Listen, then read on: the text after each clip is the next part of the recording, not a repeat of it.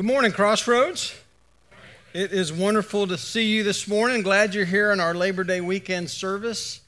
And listen, I just want to point something out. A couple of weeks ago, I wore the same outfit. And I got lots of people, 8 or 9 people that came up to me and said, "Man, Pastor, you look good today." Which made me think, what do I look like normally? Anyway, they said, "You look nice today. Thanks for dressing up." And what was interesting to me was I wore the same outfit today, and nobody said that 2 weeks ago because I didn't tuck my shirt in. I told y'all 2 weeks ago that's why. Anyway, I just had a prove a point. See, tucking my shirt in doesn't agree with my eating habits. But anyway, that was the deal on that one. Anyway, we are starting a new series off called Go Big. I want to ask a question. Who begins their meals with prayer? Who here starts before you eat your meal? All right, quite a few of us. It might depend on how hungry you are, right? I mean, that really is a factor. How many of you start your day with prayer? Quite a number of that's awesome. I pray that really the whole crux of the message today is that you and I would not attempt anything before starting in prayer. Just how vital prayer is. It's like toothpaste. You don't want to go talking to somebody else before getting in some prayer, right? You don't want to have one of these conversations. Prayer is like a good mattress. You don't want to lay down for a good night's sleep without first prayer and have that peaceful sleep. Prayer is like your cell phone. You don't leave home without it. How many of you have gone to work or school and realized you don't have your phone and you've turned around and had to come back and get your phone because it was that important? Right? Is that everybody? Only me. Okay, that's awesome. The question becomes, how far will you go before you decide it's too far to turn around and get my phone? The real question is, have you ever got in your car and started driving somewhere and realized, man, I haven't prayed? And you turned around and went home to say, I can't leave my house without first praying. See, prayer ought to be like a blueprint for a builder or for a construction worker. That you don't attempt to build anything apart from the blueprint. You got to have the blueprint first before you build anything. Whether that building is you're building a family or you're building a business or you're building a church or a ministry, that all the foundation that is laid in those things is prayer. I love this quote by Mark Batterson in his book. He says, "In the grand scheme of God's story, there are footnotes and there are headlines. And the footnote is prayer. And the footnote of prayer, if you focus on the footnote, that God will write the headlines." Isn't that good? That God's telling the story and that you and I don't have to write the headlines. God will write the headlines, but our part is be a people of prayer. This morning we're starting this series called Go Big, and it's an evangelism strategy we're asking everyone in our church to be a part of, that every single person in our congregation would be engaged in reaching people for Jesus. And so we gave out these cards earlier in the year, and we asked you to do a few things. And go means obviously to go talk to people, but the big stands for, it's an acronym. B, it means begin with prayer. I means be intentional and interact with people. And G stands for good news to share, right? And the very first part of that is that you and I will begin with prayer, that we would recognize that as God calls us to be influencers for Him in this culture and in our world, that the very first thing we do is we pray. And so that's what we're going to look at this morning. And I think there's a beautiful picture of the importance of prayer in the life of Jesus. And it's going to be Matthew 17. I hope you'll follow along on the screens or in your Bible or on your phone. And it's going to be starting in verse 14. But let me set the scene. Jesus had gone up on a mountainside with his 3 disciples, Peter, James, and John, They were the inner circle, and the other 9 disciples he left down in the valley where they were ministering to people, and they went up, and these 3 guys got to see Jesus, what's called transfigured before them, and the glory that he had before he came to this earth, Jesus showed with that same that they got to, and the Father spoke to him, and there was this incredible moment on the mountaintop that they got to witness. And then they come back down the mountain. It says this. It says, when they came to the crowd, a man approached Jesus and knelt before him. Lord, have mercy on my son, he said. He has seizures and is suffering greatly. He often falls into the fire or into the water. I brought him to your disciples, but they could not heal him.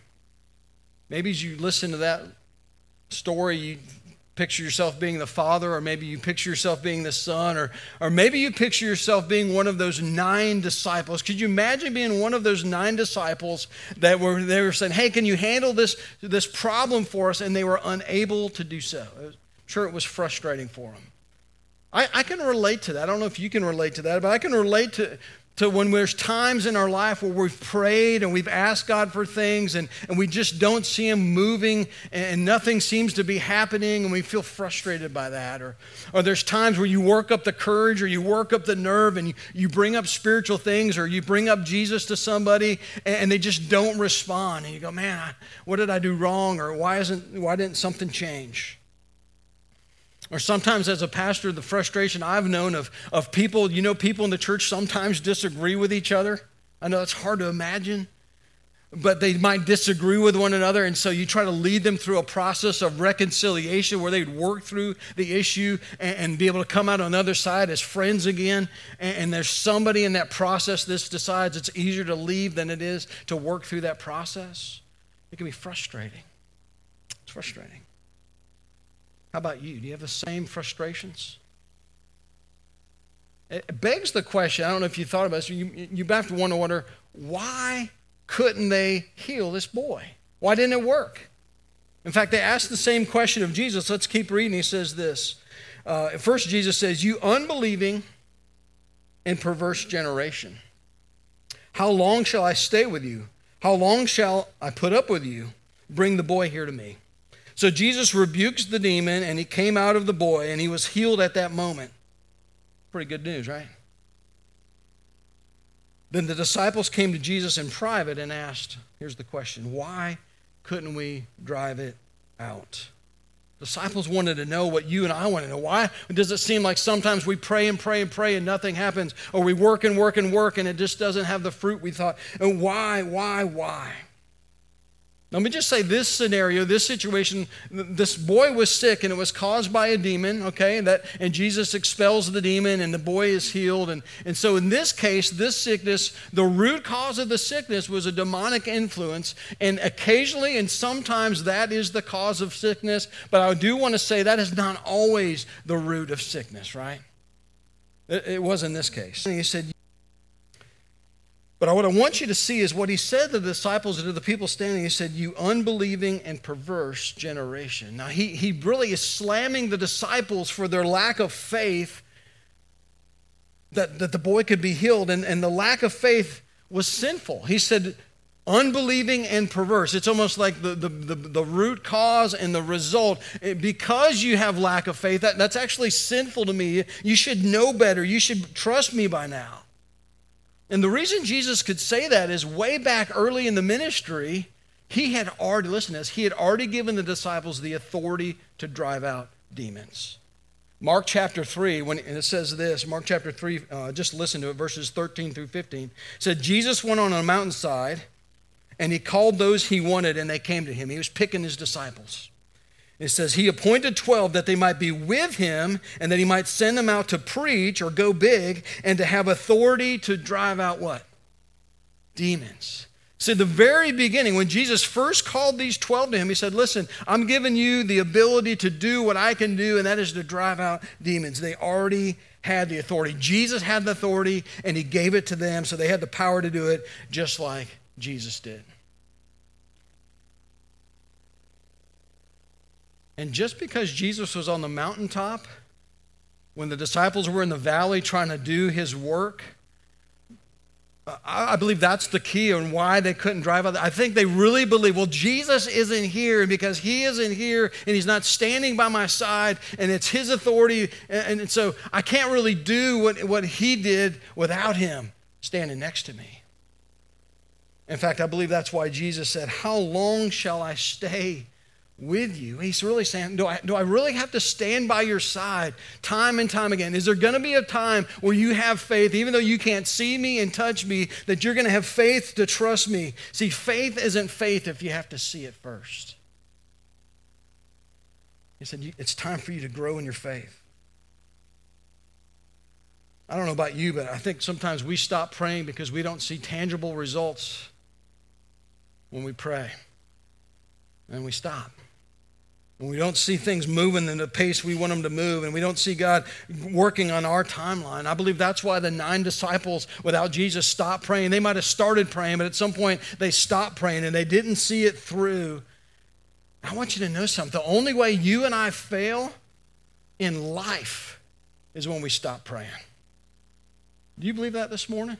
The only way you and I fail in life is if we stop praying it through. If you and I would be people with persistent prayer, with faithful prayer and unceasing prayer and persistent prayer and powerful prayer and on our knees prayer. And if the story had been when Jesus came back from the mountainside, the disciples were still praying over this boy, I believe there would have been a different ending to the story. And it's only when we stop praying that we fail. Prayer is a no-lose proposition. You realize that? It's a no-lose proposition. Because he says, I'll give you everything according to my will. Everything that God wants to accomplish, as we pray for it, it will happen as our Lord intends it to happen.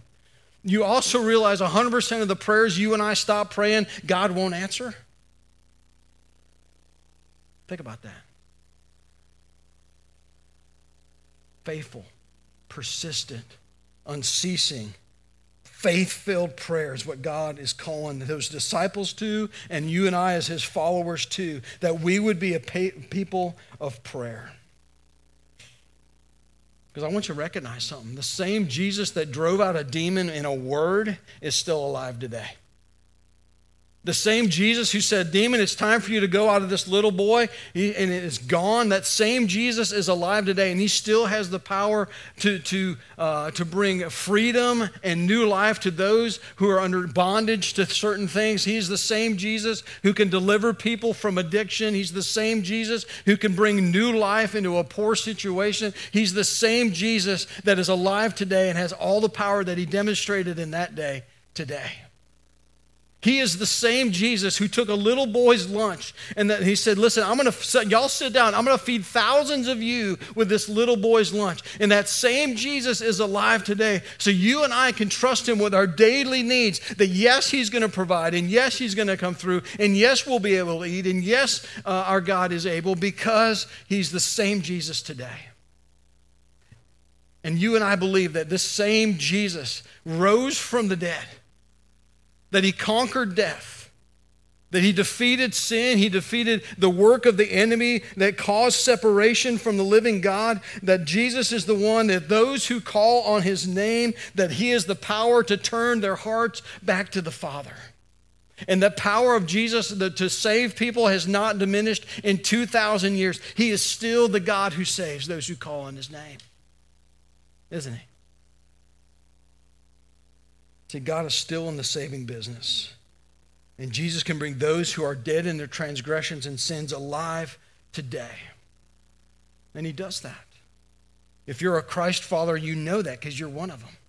If you're a Christ follower, you know the power of God to deliver you out of darkness and deliver you from oppression and bring you into new life and to bring you into freedom in Christ. You know that, but I just wonder how much more would we see that? How much more would God's hand be moving in our world today? How much more would his hand be moving in your family and in my family and in this church and in this community and in our world if we would be a people who faithfully act in prayer and not give up? And not get discouraged. And really believe he's a God who can do anything. You know what faith, you know what prayer is? Prayer is an act of faith. It's literally an act of faith. It's saying, I believe, God, that you can do something about the current situation I'm in. God, prayer is, God, I believe you have the power to change that heart. You have the power to change my heart. God, you have the power to restore relationships. God, you have the power to provide when I don't see a way out. God, you have all the power that is needed, and I believe that. And by praying, we are acting in faith to a holy God. In fact, let me just say it this way for your notes. Prayer is the evidence of a little faith in our big God. That's literally what prayer is. It's demonstrating and acting in faith to our big God. Now, why would I say a little faith? Remember the question we asked, why didn't it work? Why couldn't the disciples deliver them? And the disciples wanted to know the same thing. Well, Jesus answers them. He says, because you have so little faith. Truly, I tell you, if you have the faith of a mustard seed, you can say to this mountain, move from here to there, and it will move. Nothing will be impossible for you. You ever seen a mustard seed? I've asked a lot of, and everyone's like, yeah, I've seen a mustard. Well, I guess I'm just been in a cave or something. I have never held a mustard seed. So I went and I had Megan get some of these for me. And I opened this thing, and I was shocked at how tiny they are. It's like the size of a period. I've never seen a seed this small. It's incredible. And Jesus is saying this tiny little seed. I can't even show it to you. It's between my chubby fingers here. And I can't show you that thing. It's tiny. He says, if you have this much faith, if you believe I can change things this much, I can move mountains in your life. I can change things in your community that you never thought would change. I can change hearts that you never thought would be softened, that I'm softened. I can be the God who can do things that are literally nothing is impossible if you'll just have this much faith. And prayer is just the evidence of this much faith in a really big God. So you and I don't have to bring a lot of faith to the table because we got a really big God. See, the reason those disciples couldn't cast out that demon is because they didn't have enough faith. And the reason that things don't change for the better is because we're not praying in faith. And the reason that evil prevails in this world is that God's people don't have faith, or at least enough faith to believe God that prayer really does change things. See, I think we can all agree, man, of course prayer changes things. But let me just ask you, this is what I've been asking myself. Does my practice of prayer prove that I believe that's true? Because if I'm praying like prayer really does change things, that means I'm praying more than I'm acting. That means I'm praying more than wishing. That means I'm praying more than strategizing. That means I'm praying and I'm praying and I'm praying because it's God who changes the things that are really important. God's the one that can heal your family. God's the one that can heal those wounds you've been carrying for decades. God is the one who can deliver you from the darkness of sin into his glorious light. God is the one who can change this community. God is the one who can bring revival to a community that would be unspeakably awesome and like it would be different around here because God is in the hearts of more and more people. Does how we pray prove that we believe that prayer changes things? See, in the parallel account in Mark, Jesus makes the statement, this kind of demon can only come out by prayer. You know what he's saying? He didn't pray enough. I mean, you were on the right track. Yeah, you had the power to deliver this little boy from that demon. But the reason it didn't work is you weren't praying like you needed to pray. You didn't get the spiritual breakthrough in your life or this little boy's life because you didn't pray like you knew you could pray. And their lack of prayer was a detriment to their own growth. Their lack of prayer didn't bring a testimony to God in that community. And that prayer, the lack of prayer, think about it, meant that little boy suffering longer in his weakened and terrible condition because they lacked the faith to keep praying.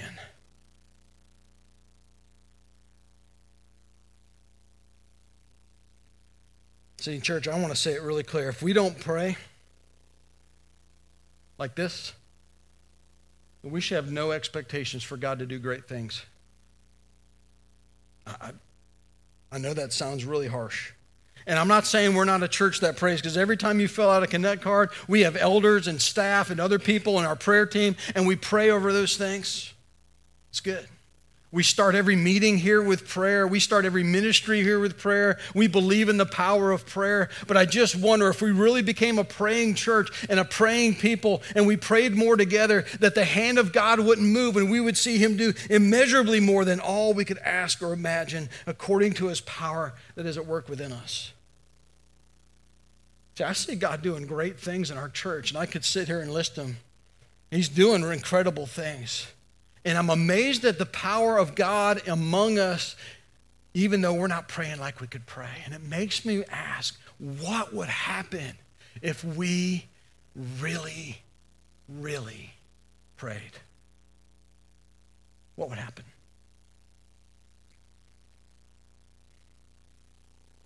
So we have a prayer time every week, Thursday mornings in this room, 6 a.m. to 8 a.m. I know that sounds early to some of you. Some of you are already on the road. And nobody shows up.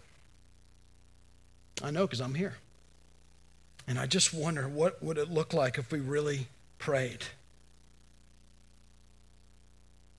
you imagine what God wants to do in our community? How many little boys he wants to deliver from darkness? How many fathers he wants to give peace to? How many families he wants to heal? How many people that are living in darkness he wants to deliver into light if his people will be faithful to pray? But pray with a little bit of faith to our big God. See, and if we want to go big, I don't know about you, I didn't get mine out here, but I have my personal list. I've got people on this list that I'm praying for. And I don't know about you, I'm desperate to see some of those names come to know Jesus. That's a big deal. I couldn't enjoy a football game last night because they were heavy on my heart last night. That's serious for me. I don't know if you know the weight of that statement.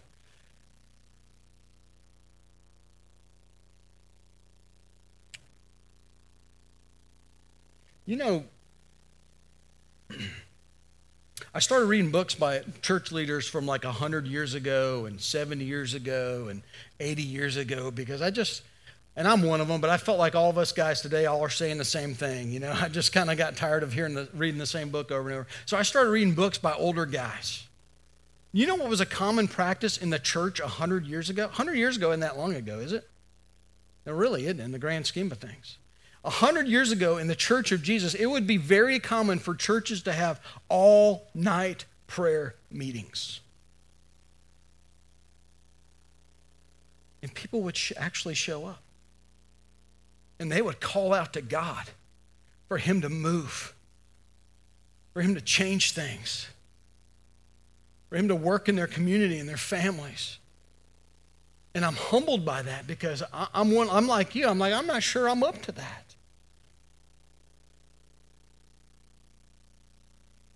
But God says if we will be people of prayer, I love his promise, nothing will be impossible for you. Nothing will be impossible for you. Now, we got to interpret that to understand. That doesn't mean anything's game, and that prayer request you've longed to have that isn't really anything but selfish. That's not saying that. He's saying anything that's inside the will of God, everything that's inside of that will be possible. In other words, as long as Jesus has given you authority for it, it's yours for the taking. So let's be clear. Jesus had all authority. Can we agree with that? Jesus has all authority. And he says, I'm going to give you some of my authority. And he gave special authority to the apostles, and they did some incredible things. And God has given some of his authority to government, like it or not.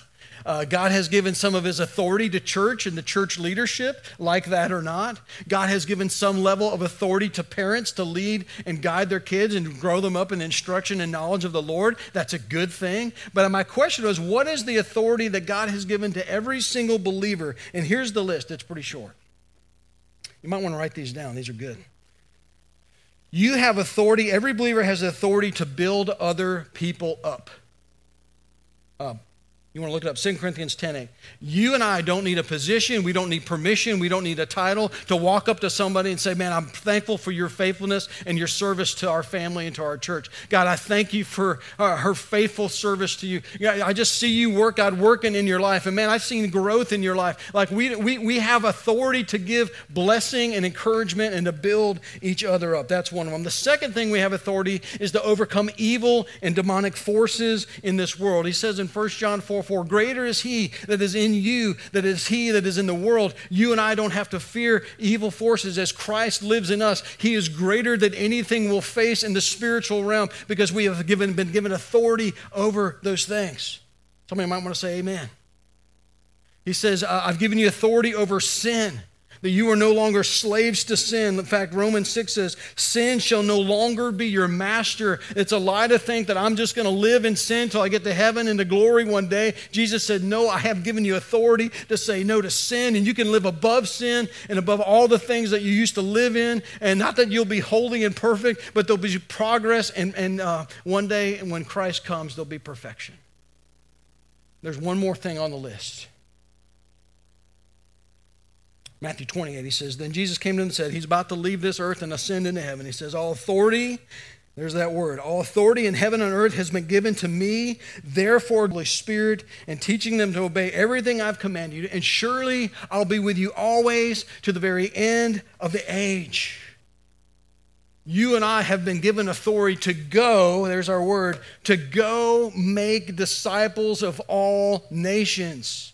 We have been given permission. We have been given power. We've been given privilege. We've been given his presence. He said, I'm going to be with you. If you go and make disciples of all nations, I'm going to empower you. You have the authority to do so. That the mission of this church is to be and build disciples of Jesus. And the mission of your life, whether you realize it or not, is to be a follower of Jesus and help other people become followers of Jesus. That's what it means to be and build disciples.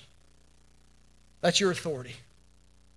And so anytime you pray in accordance with that, anytime you pray, God, deliver me from this sin. God, anytime you pray, hey, God, give me victory over the forces of my life. God, anytime you pray, hey, God, give me the strength to be a blessing to other people. Hey, God, give me the strength to go and make disciples. He's going to be with you, and you have the authority to do so in the name of Jesus Christ.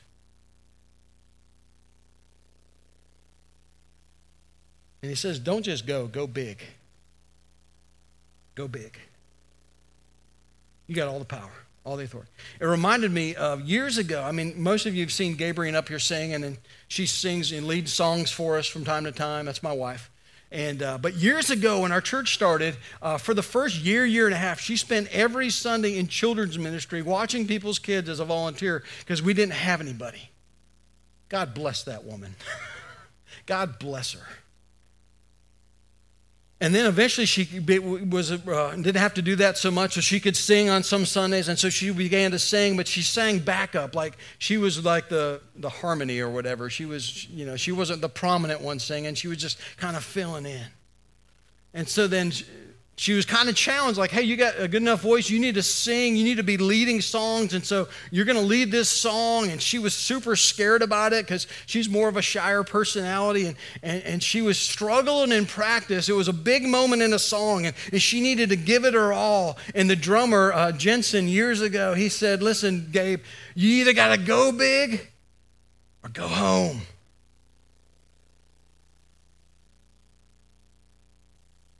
She got over her fear. Guys, can I tell you something? You've been given all authority in heaven and earth by the one who has all authority to go make disciples of all nations, to share your faith with people, to make a difference in this world. I wasn't going to share this story, but I was in the Republic of Georgia this summer, and I'm talking with one of their leaders. It's actually, her name's Salome, and she's the first person in that church to ever get baptized in Sinai Church in the Republic of Georgia in Tbilisi, where we have a partnership now. And she she was asking me about our evangelism strategies in America. And I'm like, yeah, we do evangelism training like Contagious Christian. By the way, if you don't know how to share your faith, don't let that be a barrier. You need to sign up for that class coming up. We do trainings, and we do small group outreaches, and we do big events, and we do invite cards. And I'm telling her all the things we do.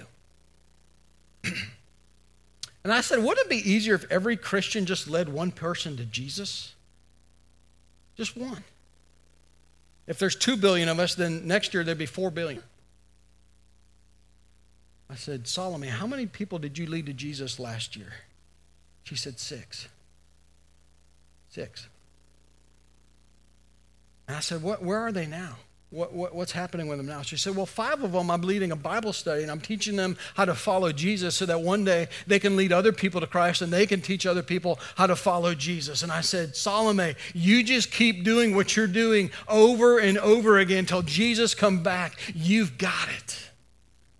You know what it means to be and build disciples for Jesus. She's got it.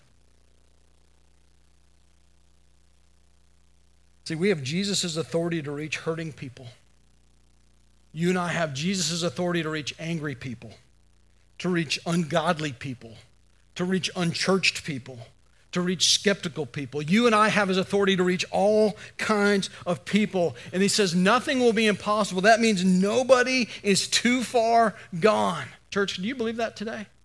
Nobody is too far gone. God can save anyone, and you and I are called to believe that and act on that. And he wants people who will be willing to pray for his kingdom come and his will be done on earth as it is in heaven, and then to act on that faith and go and reach others. I just wonder how many fathers today are struggling because their kids are struggling. And they've tried everything else. And what they really need is Jesus. And I wonder how many little boys or girls or moms or grandparents or single people or have looked in all kinds of places to fill the needs that they have inside or to find solutions to the problems they have. And they have a disconnect with God. And they've tried everything else to meet that need. And there's one thing they need, and it's Jesus. How many of those people live in our community? Better question is, how many of those people do you know or rub shoulders with day after day after day? So here's what I want to ask you. What are we going to do about it? If prayer is the evidence of a little bit of faith in a big God, I want to give you very clear applications. If you and I could just grab a hold of a couple of these that we would act on. The first thing I'm going to challenge you to do is I didn't get them in this basket over here. Well, we have all kinds of these Go Big cards. I hope some of you took these, I think it was back in April, and began to pray over people that you know that need Jesus. If you haven't, you can come get one of those today. They're in the baskets here. And that you'll write down some names and you'll faithfully do that. My second challenge would be, hey, come on a Tuesday. I see some faces that have come once in a while, but that if you come for 5 minutes or you come for the whole 2 hours, I'm not going to hold your hand in prayer. We're just going to just pray quietly by ourselves and ask for God to change the lives of the people in our community. Lord, that you would just come on a Tuesday or Thursday between 6 and 8 a.m. and come pray. Thirdly, I'm going to ask some of you, maybe you're desperate to see somebody come to know Jesus. And you just want to take a few minutes this morning to get on your knees and pray for them. There's a few kneeling pads up here. You can come and you can just beg God for a spiritual breakthrough. Maybe you're going to just ask God, hey, make me a person of prayer, or I'm going to be the person in their life that needs to hear the good news from me. Or maybe you've got a mountain that you need God to move. You've had a problem, a situation, an issue in your life. You've got something in your heart that God needs to deal with. There's been a mountain you know that God needs to move, and you just need to declare today, God, by faith, I'm going to believe that you can change that situation, and you're going to ask God to move that mountain. Maybe you want to come and pray for that thing as well. If you do one of those things, I'm going to ask you to do something. You're probably wondering why there's baskets up here and why in the world there's Easter eggs. Well, I realized I can't hand these out. It's going to get messy quick. So you know what I did? We put mustard seeds in Easter eggs. You may not know this or not, but most Easter eggs have holes in them. So we also had to tape the holes in the Easter eggs. That's what I do with my weekend. How about y'all? Exciting life of Rod Zwimke. Anyway, if you want to make a commitment to the Lord to be a person of prayer and to trust God, I'm going to ask you to come take one of the eggs. As a reminder, not as a maraca, as a reminder that I'm going to trust God, and I'm going to trust God, I'm going to demonstrate it through my prayer. Lastly, maybe you see yourself as that little boy or that father, and you have looked for help. You've had a problem you've tried to find a solution to, and you've looked to other people and you've looked at other solutions, but the reality is there's only one solution to your problem, and is that you need to invite Jesus Christ into your life to repair this relationship with God that got broken through sin, that he is the only one that can fix your issues, and that Jesus can come in and push out the darkness and give you new life if you will turn from your sin and turn to Christ. Will you pray with me? Let's pray. Father, I just thank you. It's the same Jesus alive today of the Jesus we just read about. That pushing a demon out is small potatoes compared to the power it took to raise Jesus from the dead. And God, if you rose him from the dead, there is nothing you can't do. You have all power and authority at your fingertips. And Father, I want to pray for the person in this room that they're just unsure about this relationship with you. I mean, sure, they've heard about you and they know about you, but maybe they've never invited you in for the forgiveness of their sins. Maybe they've never invited you in for new life. And the reason this other stuff isn't working is because that's the starting point you want them to start at. That's you. If you're ready to turn your heart to Christ and to turn from your sin, believing that he rose from the dead, that he paid for your sins and rose from the dead to give you life, would you just simply say, Jesus, I'm turning to you today. I'm tired of trying everything else. I'm turning to the one with all authority and power to forgive me, to accept me, to give me new life. And I'm putting my trust in you. Would you be my forgiver? And would you be my leader? And God, I pray for your church. Some of us have given up on prayer. And there's things we've stopped praying. And today you're saying, don't stop. Don't give up on them. Don't give up on that situation. God, would you make us people of prayer? Would you make us a church of prayer? God, that we gather to pray in such a profound way that this community is different and changed because we've been found faithful to pray that your kingdom come and your will be done on earth.